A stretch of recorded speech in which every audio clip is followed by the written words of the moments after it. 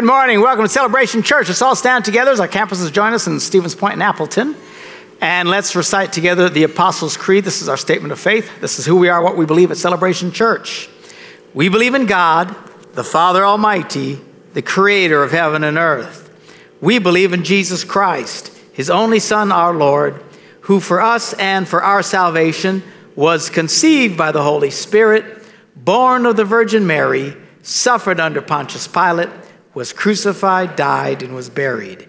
He descended to the dead, and on the third day he rose again. He ascended into heaven and is seated at the right hand of the Father. He will come again to judge the living and the dead, and his kingdom will have no end. We believe in the Holy Spirit, the holy Christian church, the fellowship of believers, the forgiveness of sins, the resurrection of the body, and the life everlasting. Amen. You may be seated. Good to have you with us today, as well as those in Appleton and Stevens Point. Trust that you are enjoying the service. If you're visiting and you're looking for a church, we don't know if you're looking for a church, but we're looking for you. So hopefully you're feeling comfortable here. If you have any questions, be sure to ask the people at the different campuses, and they'll be happy to answer as many questions as you can throw at them. At least they'll try. Good to have Pastor Lathan with us today. Hallelujah. He was in and out of the hospital, giving us a little bit of a scare, but he's doing okay. They got him all wired up now, man.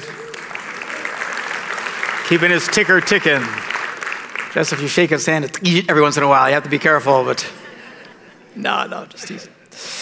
We are in a series, this is number 14 of a series called Faith 101, where we're trying to answer some of the basic questions about Christianity and about faith. This is our fourth part, dealing with the question, what is love? What is love? It's a little trickier than you would think. We've been reading in 1 Corinthians, the 13th chapter. This is called the love chapter. And this series of verses are read frequently at weddings because they sound warm and fuzzy. When you start really looking at them, it's a little trickier. And that's all we've been doing is taking a good close look at what do these words mean? What does it mean for us if we're going to really walk in love? Let's take a look at it. 1 Corinthians, the 13th chapter, verse 4. Love is patient. Love is kind. It does not envy. It does not boast. It is not proud. It does not dishonor others. It is not self-seeking. And it is not easily angered, which is where we left off last week. It keeps no record of wrongs. Love does not delight in evil, but rejoices with the truth. It always protects, always trusts, always hopes.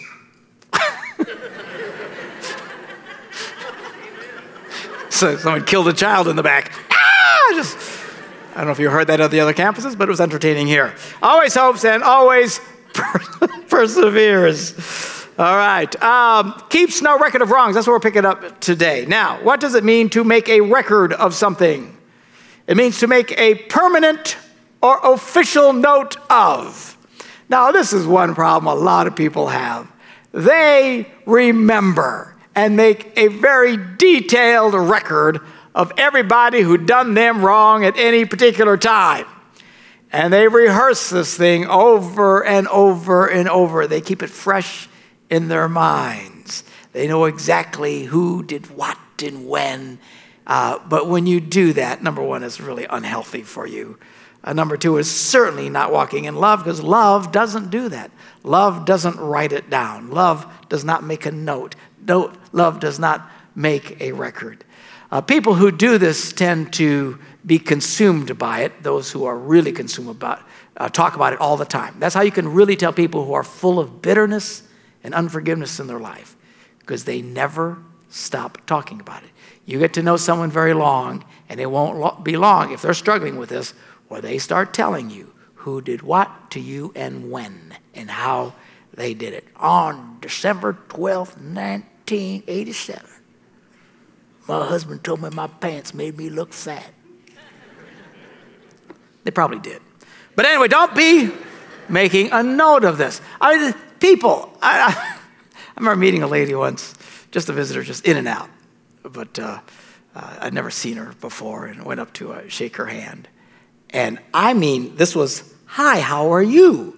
And it didn't take 20 seconds before she starts unloading on me and telling me in detail of all the terrible, horrible things that her husband, who was standing over there, had done to her. And I was like, holy cow, it was like overwhelming. I said, "When did this happen?" She said, 17 years ago. I thought, oh, good Lord. This is someone who is consumed by really hatred at this point. I mean, unforgiveness and always sticking at someone. "You always did that. Well, you did that to me. Well, you did that." You know, some people, we're very pro-marriage and family here at Celebration Church, and we fight very hard to keep people from getting divorced because it's not a very good answer in the vast majority of cases. But some people, I think they don't get divorced just so they can stay around and torture the other person. She's that bitter and nasty and just reminding him every day of what he did. People do this a lot. People who've been in churches and churches that have hurt them.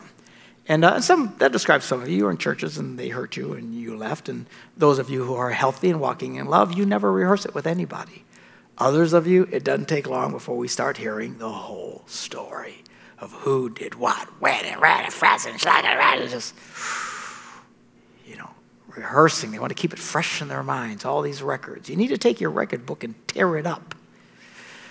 You start talking about what somebody, and sometimes you have to because of whatever reasons you need to discuss something, history with somebody. And if someone's really hurt you, you need to get to the place where if you have to talk about it, you have to really stop and remember what they did to you. And it's in the most broadest of details. Yeah, well, such and such, but you kind of downplay it. You just don't keep a record of it.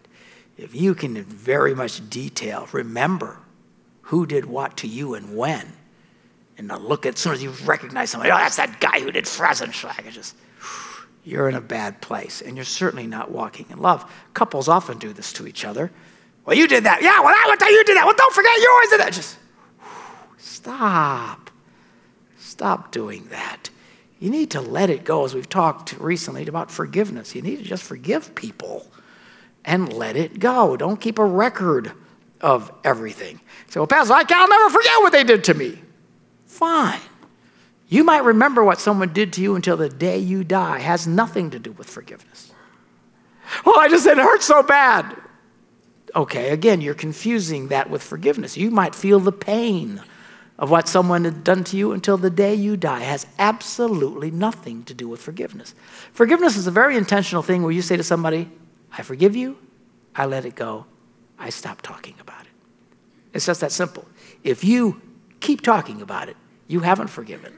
And some people are desperate to keep talking about it because they want to keep it fresh. They want to remember it. They want it so they can hold it over somebody's head. When you do that, you are not walking in love. And I got to tell you, the one person in my life who has demonstrated this to me above all other people has been the redhead that I married. Now, we have our issues. Hard to imagine. She is such a lucky woman. But despite the sometimes terrible things I've done and things that I'm very ashamed of, and I am not downplaying it at all, I've hurt her in some really serious ways over the years. This woman, in all the 40 plus years we've been married, has never one time ever reminded me of my failures.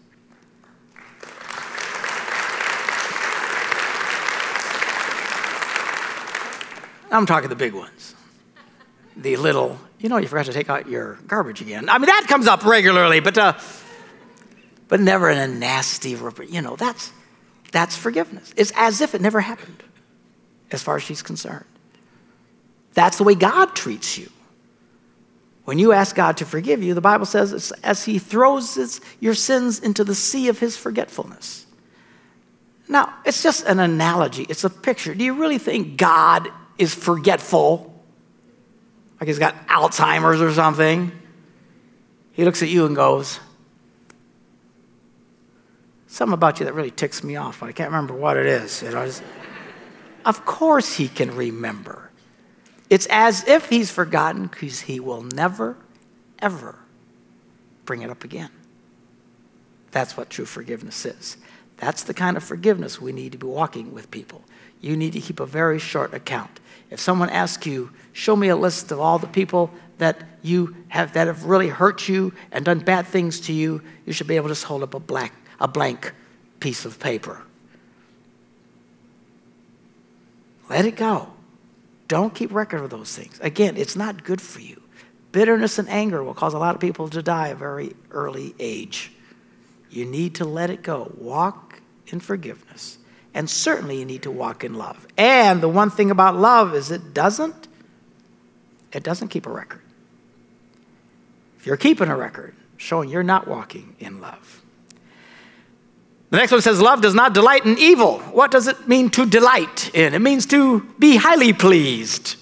You ever have something happen really bad to someone that just made you feel good? Come on, you sinners, we've all been there, right? It's an immediate sign that you're not walking in love. You think, well, that guy really had it coming. No. You need to walk in love. In the Old Testament, they didn't have a real clear picture of God's nature. Jesus came and clearly revealed who God was to us. The Old Testament was much more driven by just do's and don'ts and the laws and, that sort of thing until Jesus came. In the Old Testament, they used to pray prayers like, oh Lord, take my enemy, break out all of his teeth, rip out his tongue, let his blood flow from his head. I mean, this is the way they prayed. Jesus comes along and goes, do what to your enemies? Love them. I'm telling you, love your enemies. Be kind to those who are very unkind to you. Wow. That's not delighting. If something bad happens to someone, you should always feel bad. Even in the natural, you might think they have it coming. No. Feel bad. Be empathetic towards people. Pray for people. Be kind to people, because that's what love is. That's when you know you're walking in love. The next one says, love rejoices with the truth. What does it mean to rejoice? It means glad, happy, or delighted to hear the truth. How many of you are delighted to hear the truth, especially when it's about you? We tend not to delight in that. I don't want to hear about me, especially if you're pointing out something I'm doing wrong. But love delights in the truth, even when it's about you. Look, this one's a hard one. It's really easy to get defensive and want to smack somebody, get mean, and when they start pointing out your faults and stuff. But that's not wisdom. It's a bad place to be, actually. Proverbs talks about this. Solomon, the wisest man who ever lived, gave some advice. He says this in Proverbs, the 9th chapter, verse 8, do not rebuke mockers. Now, mockers, lots of different words translate this: scoffers, fools. I mean, these are just nut jobs. Don't rebuke these people. Why? Oh, they'll turn around and they'll hate you. But if you rebuke the wise, they will love you. You're in a healthy place when somebody can point out your faults and stuff, and you go, you know what? I'm going to work on that. The truth is, if we take some of these corrections, it will make us a better person. Hard. This is hard. I'm not saying all of this is painful, quite frankly, as we've been going through this list. But real love rejoices with the truth. Don't get all defensive and say, well, they're doing it in a mean, nasty way. I get that. That's the hardest one, is they're doing it in a mean way. It's hard not to get defensive. Okay? But the truth of the matter, and even later, it's hard not to initially be defensive, but later to reflect on it and think, yeah, I could do a better job. I could be nicer. I could be better at that. I could pay more attention on my job. Whatever the deal is, I could be not so thoughtless and towards someone. Because truth, if you're walking in love, eventually should win out. Again, I get the immediate. It's hard not to have the immediate thing. Don't be terribly nasty, but that's kind of a knee-jerk reaction. But the reality is, if you're a wise person, you reflect on what they said to you, and maybe you make some adjustments and stuff, because love rejoices with the truth. Here's an important one. Love always protects. What does it mean to protect? It means to shield from injury danger, or loss. Shield from injury, shield from danger, from any kind of hurt or loss. Now, here is an area where oftentimes we're not very careful. And it's like this. You're going through something really hard, a very difficult time, an emotional disaster in your life. And in an effort to vent out, you wind up hurting a lot of people around you. The one thing I've always noticed about people who, when they vent and emotionally vomit on people, the person who vomited, this is true in real vomit, the person who vomits feels much better, do you not? Oh, that feels good. Everyone, now you're really grossed out because now you're affected by all this. Sorry to gross you all out this morning, but you'll remember it. So anyway, when you emotionally do this to people, it might make you feel better, but you're not loving people because you're not protecting particular people who are weaker. Now, if you need to vent, and we all do, everybody, even I've got to find my time to vent. I've got the guys that I call, Pastor Gary, Pastor Tim, Jimmy Bratcher, some of these guys that I'm very close to, and I call them and I vent to them because I know they can handle it. And sometimes you just need to get stuff out. But be careful not to wound people who are weaker than you, because love protects. Now, sometimes we have a real difficult time doing this around our children. And again, I'm not trying to make anybody feel bad this morning. I'm just holding up the mirror of God's word, so we can look at how we look and make some adjustments and straighten things out so that we're walking okay. That's the purpose of looking into the scriptures. But oftentimes at home around our children, and a lot of men have this problem. Things start going really bad in the man's life. And he comes home and sitting at the kitchen table or whatever, he just starts venting all of his frustrations and disgusts and fears around his family. And it's a very destructive thing. Dude, you're supposed to protect your family. And that doesn't mean just taking a big bat to someone who comes barging into the house, or in my case, a very nice shotgun.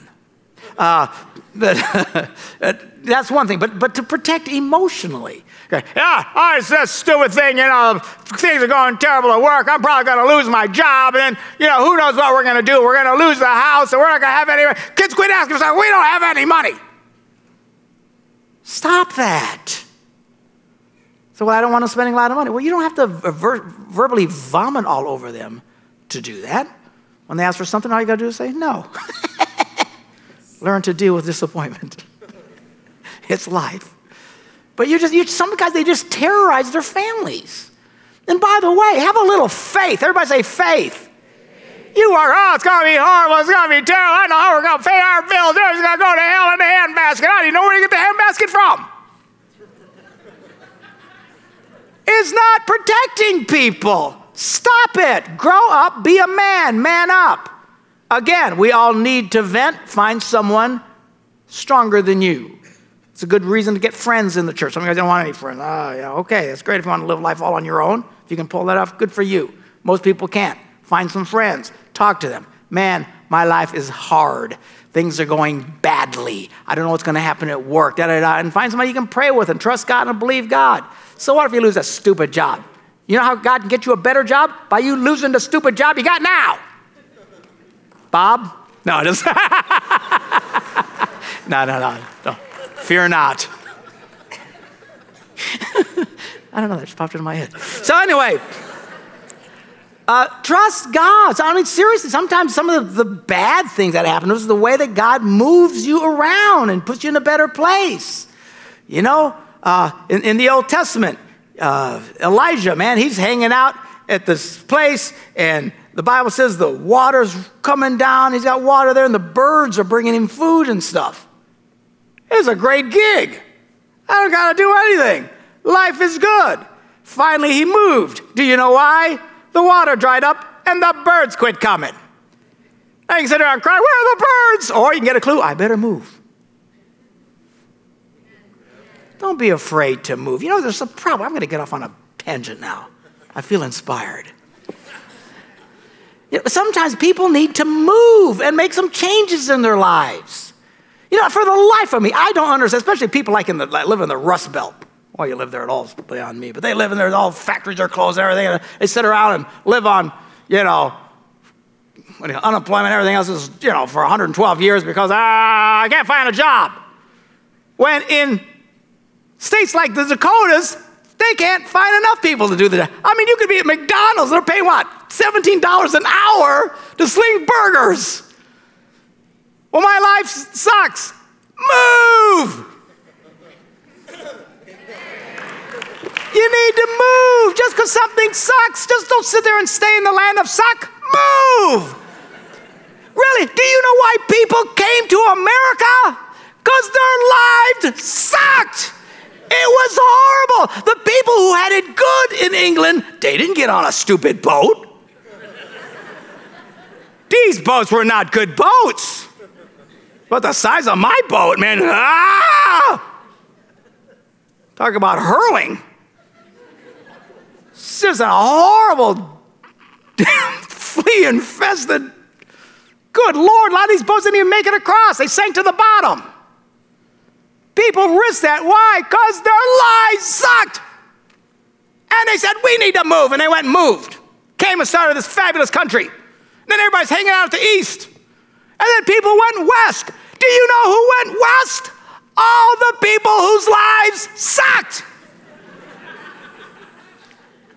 People who had great houses and great jobs. Do you think they got in a wagon?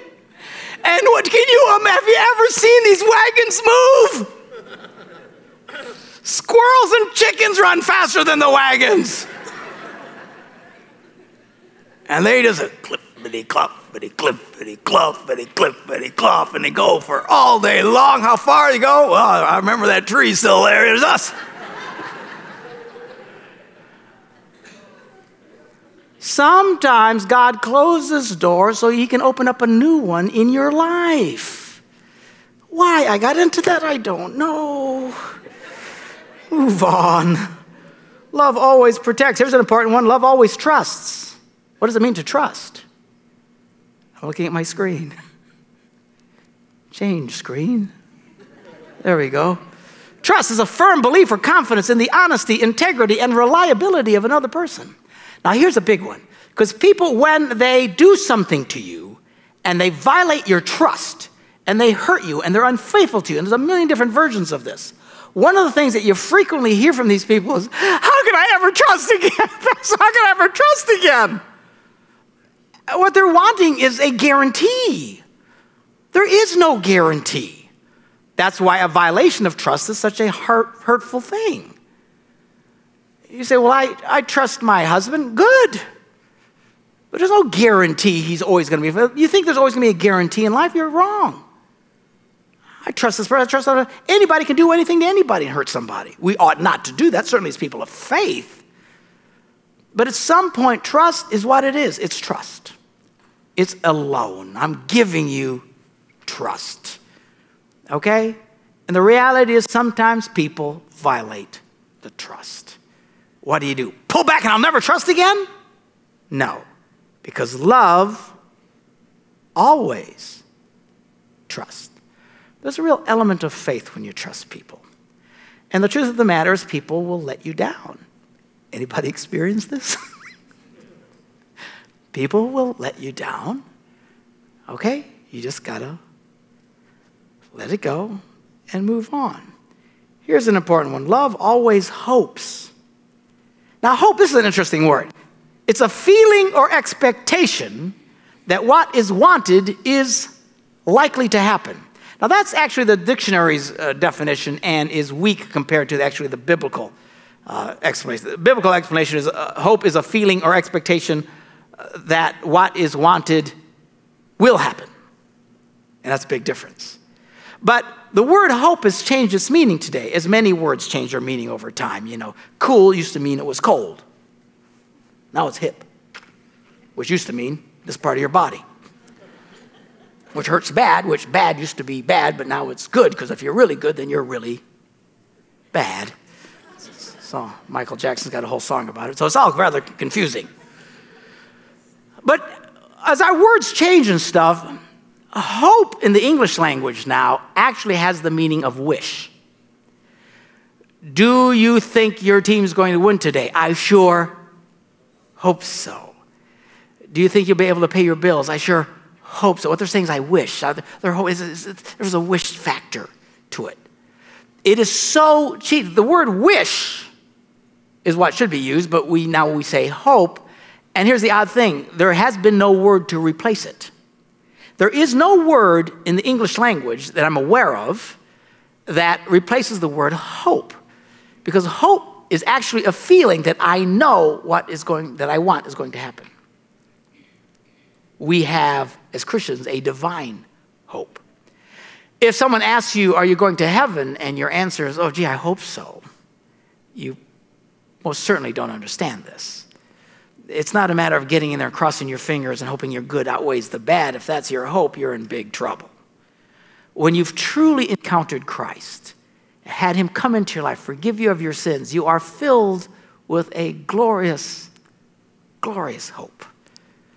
I guess the next closest word, maybe assurance, maybe would be the word. But it's that hope that I know that what I desire is going to happen.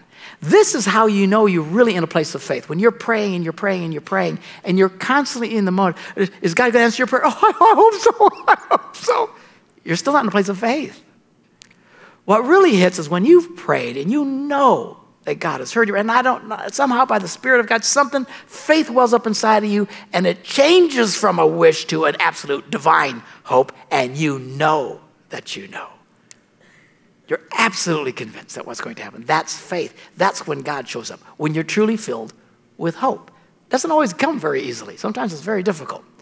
But that word hope, and see, the thing about love is love always hopes. And always, when you get to a place of hope, it changes you. It changes your outlook. It changes your emotions. It changes your energy. I remember some years ago, I've shared this story before, but actually I've only got 10 stories. But we were like, I don't know, it was 1970 something. We were extraordinarily poor. Painfully so. And we were living in Decatur, Illinois, which if you've ever been there, the whole city smells like an armpit. It does. It's because of all the soybeans and stuff in there. It's like one whiff of it. To them, it's the smell of money. To the outsider, it's... But anyway, we lived there. And we got ourselves, I don't know, some bill that we weren't expecting or something. It was like $150, which in 1970-something was a lot of money. And quite frankly, it's a lot of money today. If you ain't got it, $100 is a lot of money, right? So I'm like, we're get some money. What are we going to do? We don't, we're barely making $150. We're going to get $150 from. Totally stressed out. And I'm talking to my mom on the phone. She says, how you doing? I said, oh, man. I got this bill for $150. She says, oh, relax. I'll just send you the $150. God bless moms. Oh, thanks, Mom. And as soon as she said that, I felt so much better. Hung up the phone. I was at peace. What changed? Nothing. Did I still owe the bill? I did. Did I have the money to pay it? I did not. The next morning, did I still have the money? I did not. Was I stressed out anymore? I was not. Why? I was filled with hope because I knew Mom would send the money. Sure enough, days later, here comes the check. Life is good. But I didn't wait till I had the money for, I felt better. I'd already feeling better. Now the money shows up, because of hope, okay?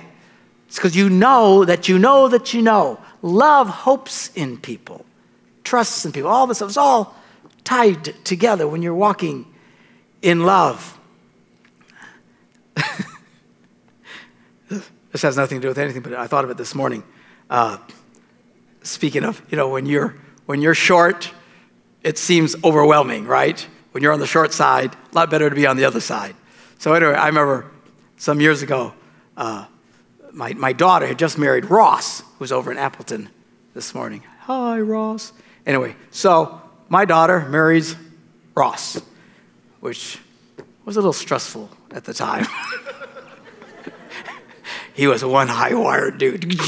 I'd always say, Ross, stop moving! So anyway, Ross, I want to marry your daughter. I said, okay. But remember, she does not come with a receipt. All right? No returns. There's no returns in this store. You take her, you keep her. That's the rule. Okay. So anyway, a few years later, it wasn't very long afterwards, all of a sudden my daughter calls and she's in tears.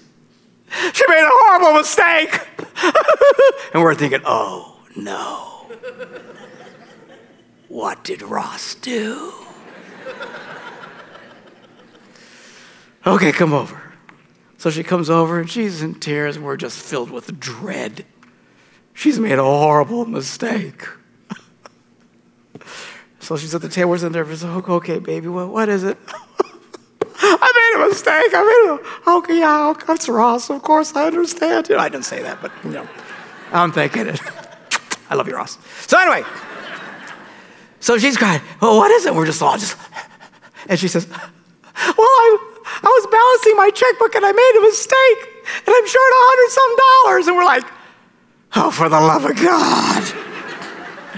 Are you kidding me? I'll give you the money. Stop crying. Holy cow. Of course, when you're short the $100, that'll put you in tears, right?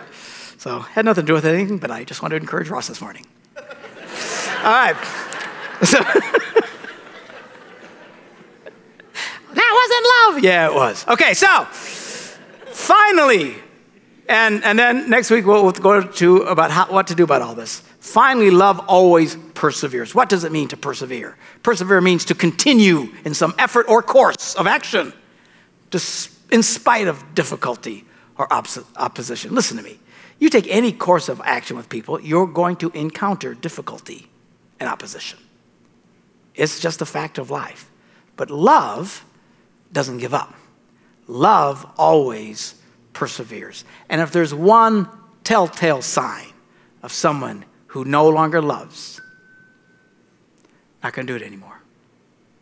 I'm done. And that's a bad place to be. Because if you really love someone, you don't give up. Now, granted, some people push people to a point where it's just more than they can handle. I understand. But we want to be the kind of place where you hang in there with people. You get to know people, they will hurt you. In fact, there's a lot of people who intentionally, it's just true. Maybe I'm talking to some of you out there. One of the reasons you intentionally don't have friends is because friends hurt you. Then you've learned, I'm not going to do this anymore. But that's not walking in love. Well, people hurt me. Yes, welcome to life. But you will not die. All right? That which does not kill you will only make you stronger. And we need to walk in love with people. You start getting close to people at your campus in Stevens Point, I promise you, somebody's going to tick you off. Over in Appleton, as you're building that new church and you're really trusting in someone, and then all of a sudden they're just going to quit coming to church, and that's just going to wound you. Just let it go. Move on. Keep believing and trusting in people. I waved at Pastor Mark when he was driving, and he didn't wave back. First of all, I'm a terrible driver, number one. Right, Doc? I tested Doc's religion one day. I thought he was going to backslide. Just so he got blood. I won't tell your sin. All right, but it was a funny story. But I'm a terrible driver. But I get so zoned out. I don't know about, do you just zone out and you forget to turn and stuff like that? I'm all of a sudden I'll wake up on the, other side of the river and like, what am I doing here? It's just, I get so focused. I don't think I'm losing it. I hope not. Someday I drive to church and I wake up in Detroit, then I'll know I've really missed it. But, if I'm driving and I don't wave at you, I don't even see you. Don't get mad and all. Well, I'm so hurt and wounded, I can't take it. I give up. When you walk away, I'm not going to go to that church anymore. I promise you.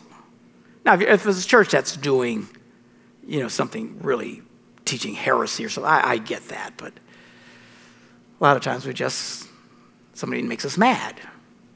And then we walk away, and it's a blatant sign that you're not walking in love in the first place. Now, next week, we're going to kind of summarize all of this. And more importantly, we're going to take a look at what do we do about it. Because the truth is, if you're anything like me, you failed in a lot of these areas. We all struggle with these things.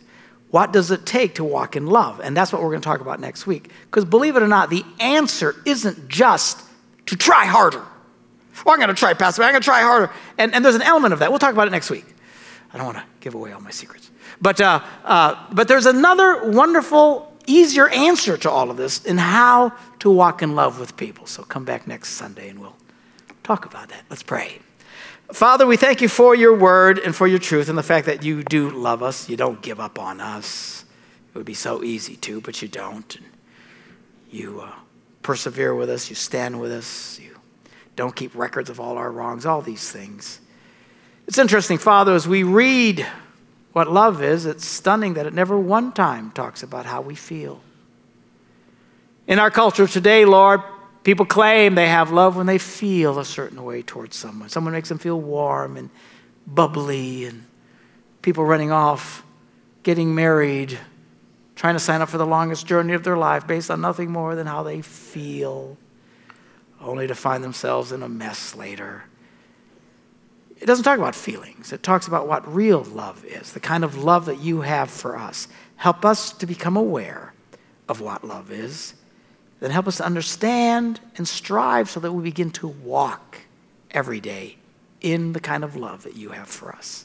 In Jesus' name we pray. And everybody said, Amen. Have a great day. See ya.